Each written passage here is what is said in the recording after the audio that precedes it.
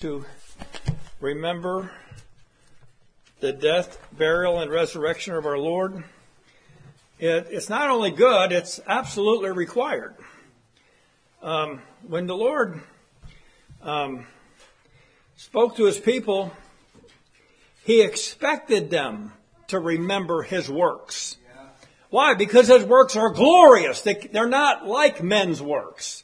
These are God's works.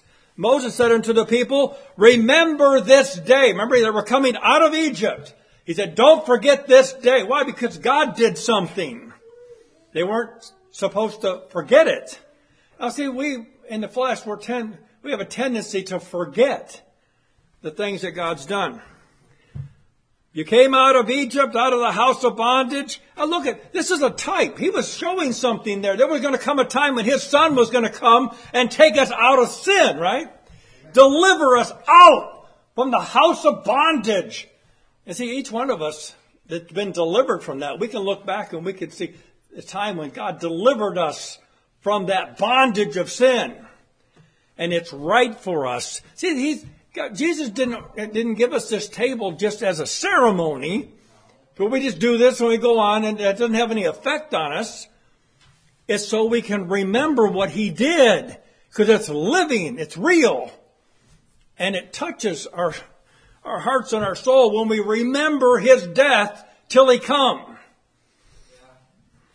Later you'd say, remember the Sabbath day. Why? Because it was something. God did something. Anytime God's done something, it's right to remember it. Remember his marvelous works. This is the most marvelous work God's ever done. Amen. He took away sin. And he says, remember that. Remember that. We come to this table, it's right for us to remember what Jesus accomplished on God's behalf for us. Remember that God laid on him the iniquity of us all. It was there. Each one of us can testify it was there, but he laid it on him. Remember that when you come to this table. Remember that it pleased the Lord to bruise him. Allow that to enter into your mind fresh, just like it was the first time. Remember his death till he come.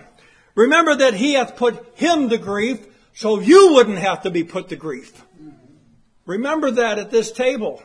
It was a price for us to even have this table. And it was an awful price. Remember that God made his soul to be an offering for our sin. Because see, when we come here and we remember this, it fortifies us. It changes us. When this is allowed to get into our hearts and we consider it and we agree with it, this isn't just a formality. We are meeting with God at this table. And he wants us to remember his son. Remember that Jesus Christ is of the seed of David. And he was raised again from the dead. Jesus raised up from the dead. That's why we can remember this table. See, we've been raised to walk in newness of life because Jesus is alive. Now see, this new life right now isn't apparent just by your naked eye. Just looking at someone, you don't know if they're alive. But see, the fact is that when you're raised to walk in newness of life, you're seated with him in heavenly places. And we can remember his death now freely. And it has an impact on our spirits. I thank God that there's rejuvenating power at this table. We can remember his death till he come. And it will never grow old. It'll never be just something that's just something we do. If you remember his death, as you remember his death, you consider him, God gives the increase. I thank God that there's power in the remembrance of Jesus.